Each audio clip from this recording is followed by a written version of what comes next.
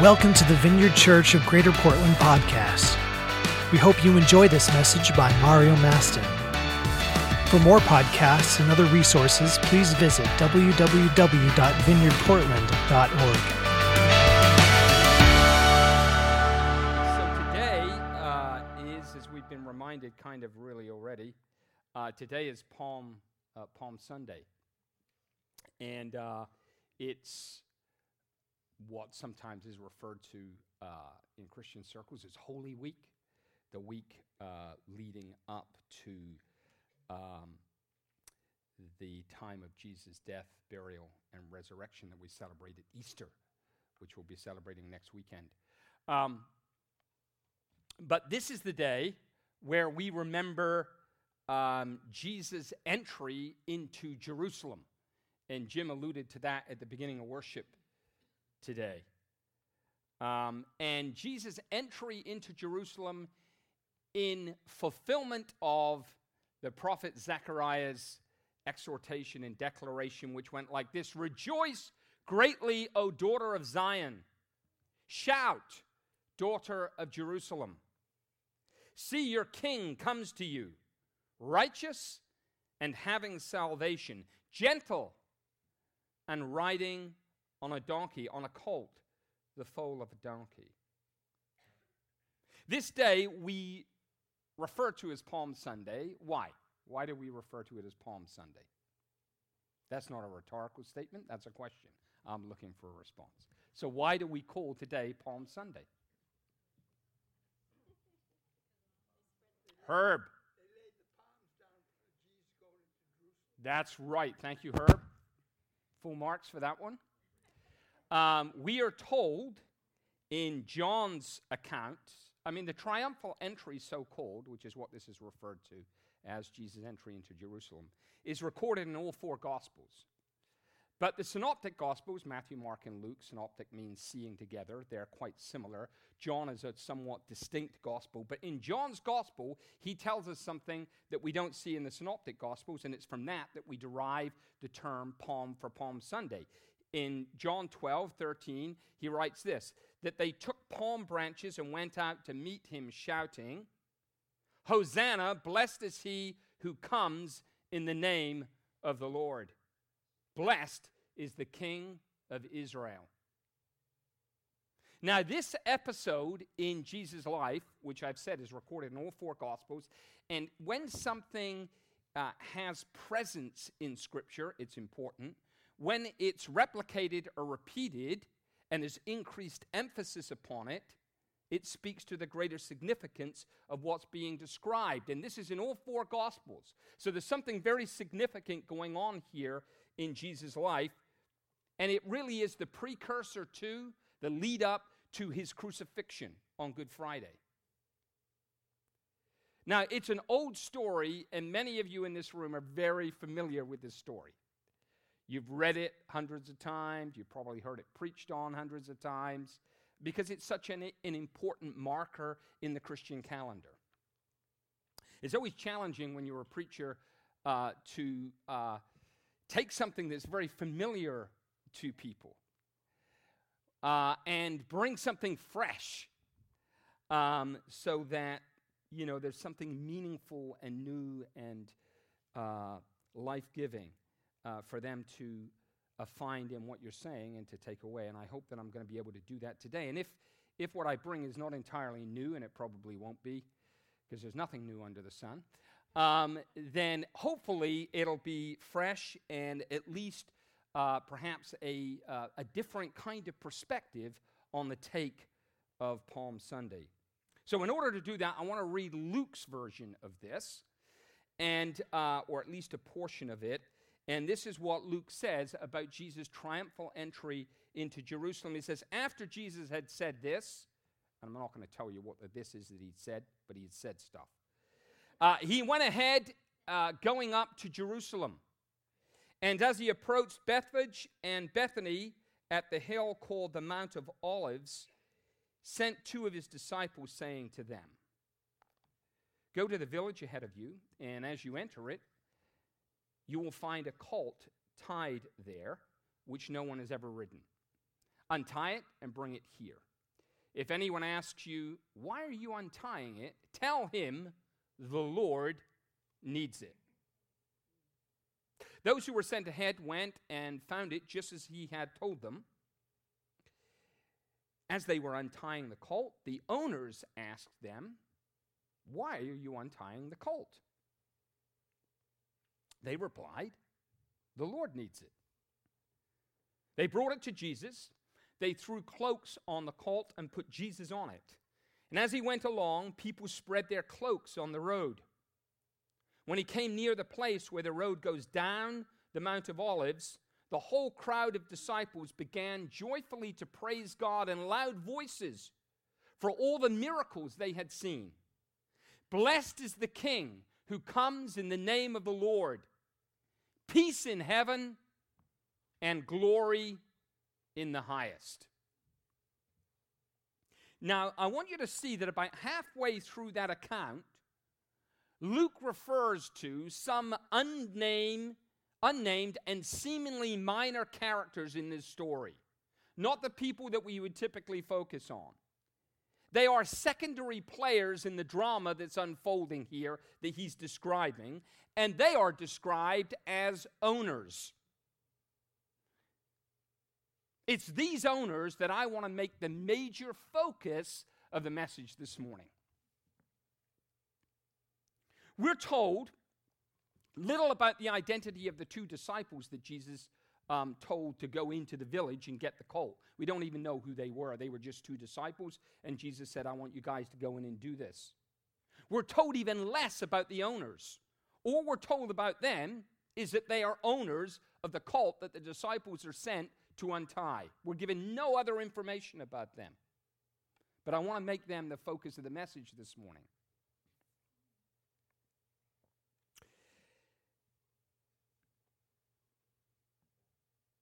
It's likely that these owners of this colt lived either in Bethphage or Bethany, given that Jesus had come near to both of those towns. And Bethany may be a town that you're more familiar with in the story and life of Jesus, because he had some close friends in Bethany, and they were called Martha and Mary and a guy called Lazarus.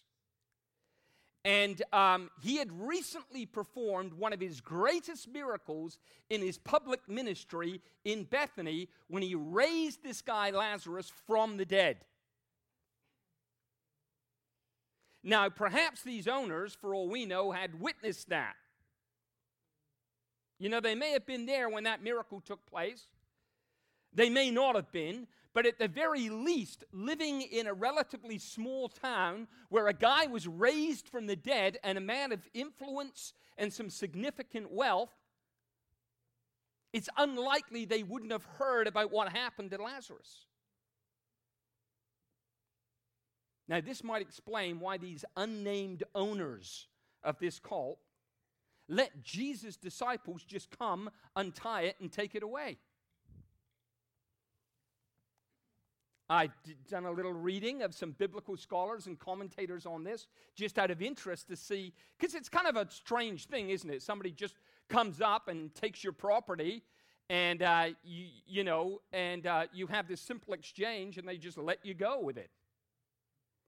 And a lot of biblical scholars and commentators think that there could have been a variety of reasons for why they let this happen. Maybe they were buddies of Lazarus. Who were well connected in the village. Maybe, certainly they would have probably been familiar, as I said a moment ago, with the fact that he was raised from the dead and that Jesus was the one that did this. And these were Jesus' disciples. Perhaps the prospect of just having the honor of a distinguished rabbi, because Jesus was referred to that way, even by some of his critics, ride on their colt and make use of it. Perhaps it was just, indicative of ancient Near East kind of hospitality, and somebody was in need and wanted something, and they were willing to go with it. We don't really know for sure. But I want to say something else that I think may have been possible here, and is my personal belief, about this, is that these guys had already not just heard about Jesus, but recognized him for who he was and received him as Lord. Now, that's just my personal belief. I can't, verify that from Scripture. It's just my take based on and inferred from what takes place. So that when Jesus' disciples came, it was enough for them to hear them simply say, the Lord needs it, and they said, go, no problem. That infers to me there was some recognition about who Jesus was at the very least, and it's my personal thought that these guys may already have been followers of Jesus. So it was enough just to hear the Lord needs it, and they said, okay, go ahead. What I want you to see this morning, and what I'm going to try and unpackage from this particular story, is that in this simple exchange that took place at the beginning of the process of the triumphal entry, this is before the triumphal entry actually takes place. Because what Jesus does now is he gets on that little colt and he rides into Jerusalem. And as we heard from Herb, people not only took their cloaks and put them down in the road, they took palm branches and laid them down in front of him as he came in and shouted, Hosanna, blessed is he that comes in the name of the Lord. But this particular encounter is the precursor to that. It happens immediately before that takes place. And actually, without this happening, that wouldn't have happened in the way that it did.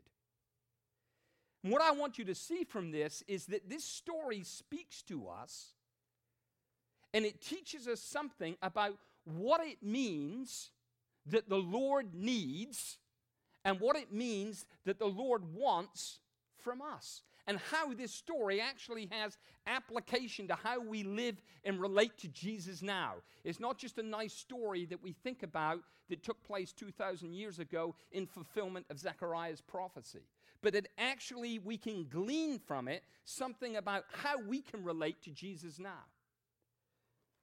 And the first thing I want you to see this morning that I'm going to submit to you that I believe the Lord wants and needs from us is our willingness to give him what we have. Just simply that. That the Lord needs our willingness to give him what we have. These anonymous owners in this story that Luke tells and the other gospel writers tell allowed those disciples of Jesus to take that colt willingly. From what I can see in the text, they asked for no explanation. There was certainly no prevarication. They just simply said, why are you untying that colt? The Lord needs it. Done. And this animal would have been of significance to them. It was a piece of property. It could have been used for working the land or all kinds of things. Now, to us today, that would seem like not something of great significance. To them, at that time, it probably was. I found out this week that in the ancient Near East, gods, with a small g, and kings would ride colts as a representation of kingly authority. Hence, Jesus, in response to Zechariah's prophecy, as the Messianic king, the one that Israel was waiting for, rides on this colt in, and what do we hear from the lips of the disciples? This crescendo building of Hosanna, and blessed is he that comes in the name of the Lord, the King of Israel. My point simply is this, that these owners had something that was of some value to them. And whatever the degree of value associated with that animal and with that colt, it was something that the Lord needed, something the Lord wanted from them. So let me ask you this. When God asks us to give him something we have, something that may be seemingly quite small, or something, on the other hand, that could be quite large in our lives, How do we respond to that? Whatever it is, for us to respond willingly to his request calls for a devoted attitude. And I want to talk about that for a moment this morning. This is why I believe these owners in this story already knew the Lord. Their willingness to give revealed an attitude to me of devotion. They were devoted to Jesus, devoted to the Lord. Giving him what he needed was an expression and a measure to some degree of that devotion. God will not ask you and I for something that we do not have. And he will not ask us for something which belongs to someone else. But what he will do is ask us for what we have and what he needs in the moment that he wants it. We may feel at times in life, I don't know about you, but I've been there plenty of times, where I really don't feel like, you know what? I don't have anything really worthwhile right now to give to the Lord. And I'm not talking about engaging in false humility. I'm just saying being at a point sometimes where you just feel like, I don't have the stuff. I don't have anything worthwhile to give to God right now. But the truth is we all do, and we all always do, wherever we may be emotionally. Whatever the phase of the journey that we may be in. You know, often the Lord is looking. This is the way that Jesus operates, it seems to me, in the Scripture. Often he's not looking for the big things. Now, he might do. Well, he said to the rich young ruler, sell everything you've got, give it to the poor, and come follow me. And the guy said, you're kidding me. Well, he didn't, but his face dropped, it said, and he walked away because he had great wealth. Now, in that case, Jesus said, I want it all, because that all was a roadblock to him. And he knew that that guy had to let that go. But what I find over and over in Scripture is Jesus asking for the small and seemingly inconsequential things that he then does miraculous stuff with. Let me give you just a few examples from Scripture. Abel gave the Lord the fruit of the ground. Abram, as he was then, gave the Lord his trust when he let Lot decide where he wanted to settle. And then Abram settled in Canaan. Moses gave the Lord his staff. Rahab gave the Lord a corner of her roof to hide the spies in. Ruth gave the Lord her allegiance when she clung to Naomi instead of going back to her own country. David gave the Lord his slingshot. The widow of Zarephath gave the Lord her food when she offered Elijah the last of her oil and her flour. The poor widow gave the Lord everything, Jesus tells us, when she put 2 copper coins into the offering at the temple. And lastly, the young boy gave the Lord everything when he gave him 5 loaves and 2 fish. So often, God takes the small things, or the seemingly small things to us, that he needs and he asks us for, and when we give them to him, the Lord multiplies them. The Lord does miraculous things with them. The Lord does things that we don't even perceive that he's going to do with the things that we give to him, that we may not esteem as being of that much significance. That's true in all of our lives. The Scripture is replete with examples of that. I just gave you a few.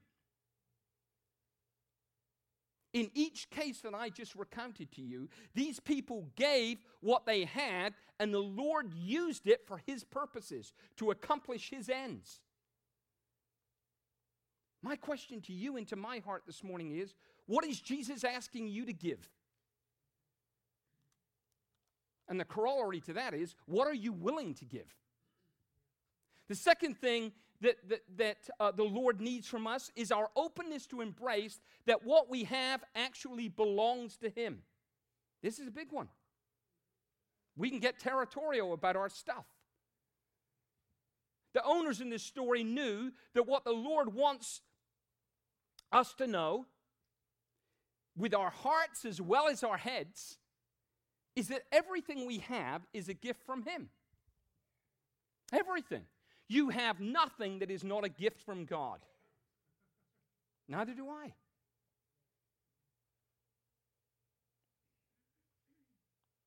absolutely everything comes from him that we have received and is an expression of his grace. This means our talents and our time, our resources and our riches, our families and our friendships, our gifts and our gains, our capabilities and our careers. Everything we have is an expression of gifting from God. They've all been given to us by him and entrusted to us by him. Look, Jesus said, and Isaiah reminded us this morning when he was leading one of the worship songs and just went into a spontaneous time of worship, that every good and perfect gift is from above, coming down from the Father of heavenly lights, who does not change like shifting shadows. But look at the first part of that statement in James. Every good and perfect gift, not just some of them, everyone, comes down from the Father of heavenly lights, who does not change like shifting shadows. God calls us to steward that which he's given to us. And we've all been given stuff by God. Jesus made this plain when he told a parable. I'm not going to go into it. I'm just going to refer to it briefly, that we refer to as the parable of the talents. Check it out sometime. And stewardship I'm talking about here is more than just money and the call to tithe. I believe in that. That's part of it. But this is much, much bigger than that. Stewardship means we recognize first and foremost that what we have comes from God and what we have belongs to God. We are stewards. We've been entrusted it, whether it's our gifts, our abilities, our talents, our families, our spouses, our resources, whatever it is. Openness and recognition that all we have belongs to God calls for a faithful attitude. The Bible's clear about that. It says, those who have been given a trust must prove faithful. What God's looking for from us is not an impressive resume of things we've done for him. What he's looking for is faithfulness. He's entrusted things, people, abilities, whatever, to us. And he wants us to steward those things faithfully.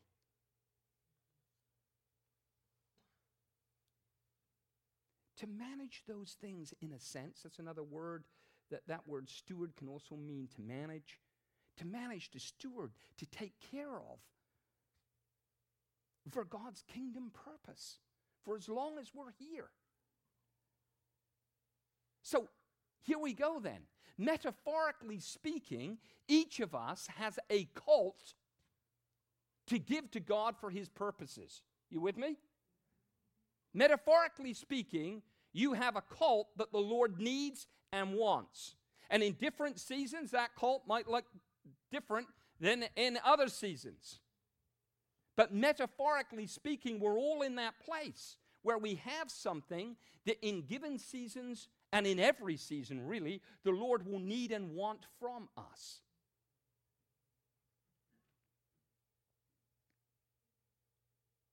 When we give him what we have, he's able to receive what we give and use it not just to carry forward his plan and purpose, but to do it in ways often that we don't perceive or couldn't imagine. That's the story of this book. And people encountering the living God, that's what he does. That's what he's doing in your life. That's what he's done in your life. That's what he's going to do in your life. Because you are in relationship with him. A relationship of friendship with Jesus. You remember what Jesus said? I no longer call you servants. I call you friends. Now we serve him, and he is our Lord, but Jesus calls us friends. I love that. So my question then is, what is the cult that God has given you that he wants you to give back to him in faithful service and stewardship simply because you love him? Not because you're trying to get brownie points with God, but simply because you love Jesus. And when you're in a loving friendship with someone, you give. You don't stop to think and calculate, what can I get out of this? That's a contract, not a friendship. When you're in friendship with someone and loving friendship, you give. You remember that glorious story in the Old Testament of Jonathan and David that had this love that the Scripture says surpassing the love of women is the way the Scripture puts it. They had a love relationship with such that they gave themselves entirely to one another. Amazing story of friendship.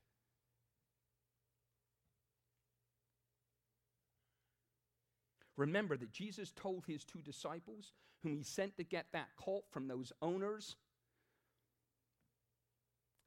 if when you're untying it, someone says to you, why are you doing that? Just say, the Lord needs it. The Lord needs it. Now, some of you may be getting a little bit uncomfortable with this message in the sense that you may be thinking theologically, now come on, the Lord is sovereign, the Lord doesn't need anything. Yeah, I'm with you on that. Theologically speaking, when I say the Lord needs it, and when Jesus said to the disciples, tell them the Lord needs it, that he really meant that. But theologically, when I say the Lord needs something from you and me, we know that the Lord doesn't need anything from us in the sense that he's deficient or that he's lacking. God is complete in himself. In that sense, he doesn't need us. Right? He didn't send Jesus because he needs us in that sense. He sent Jesus to redeem us, which is what the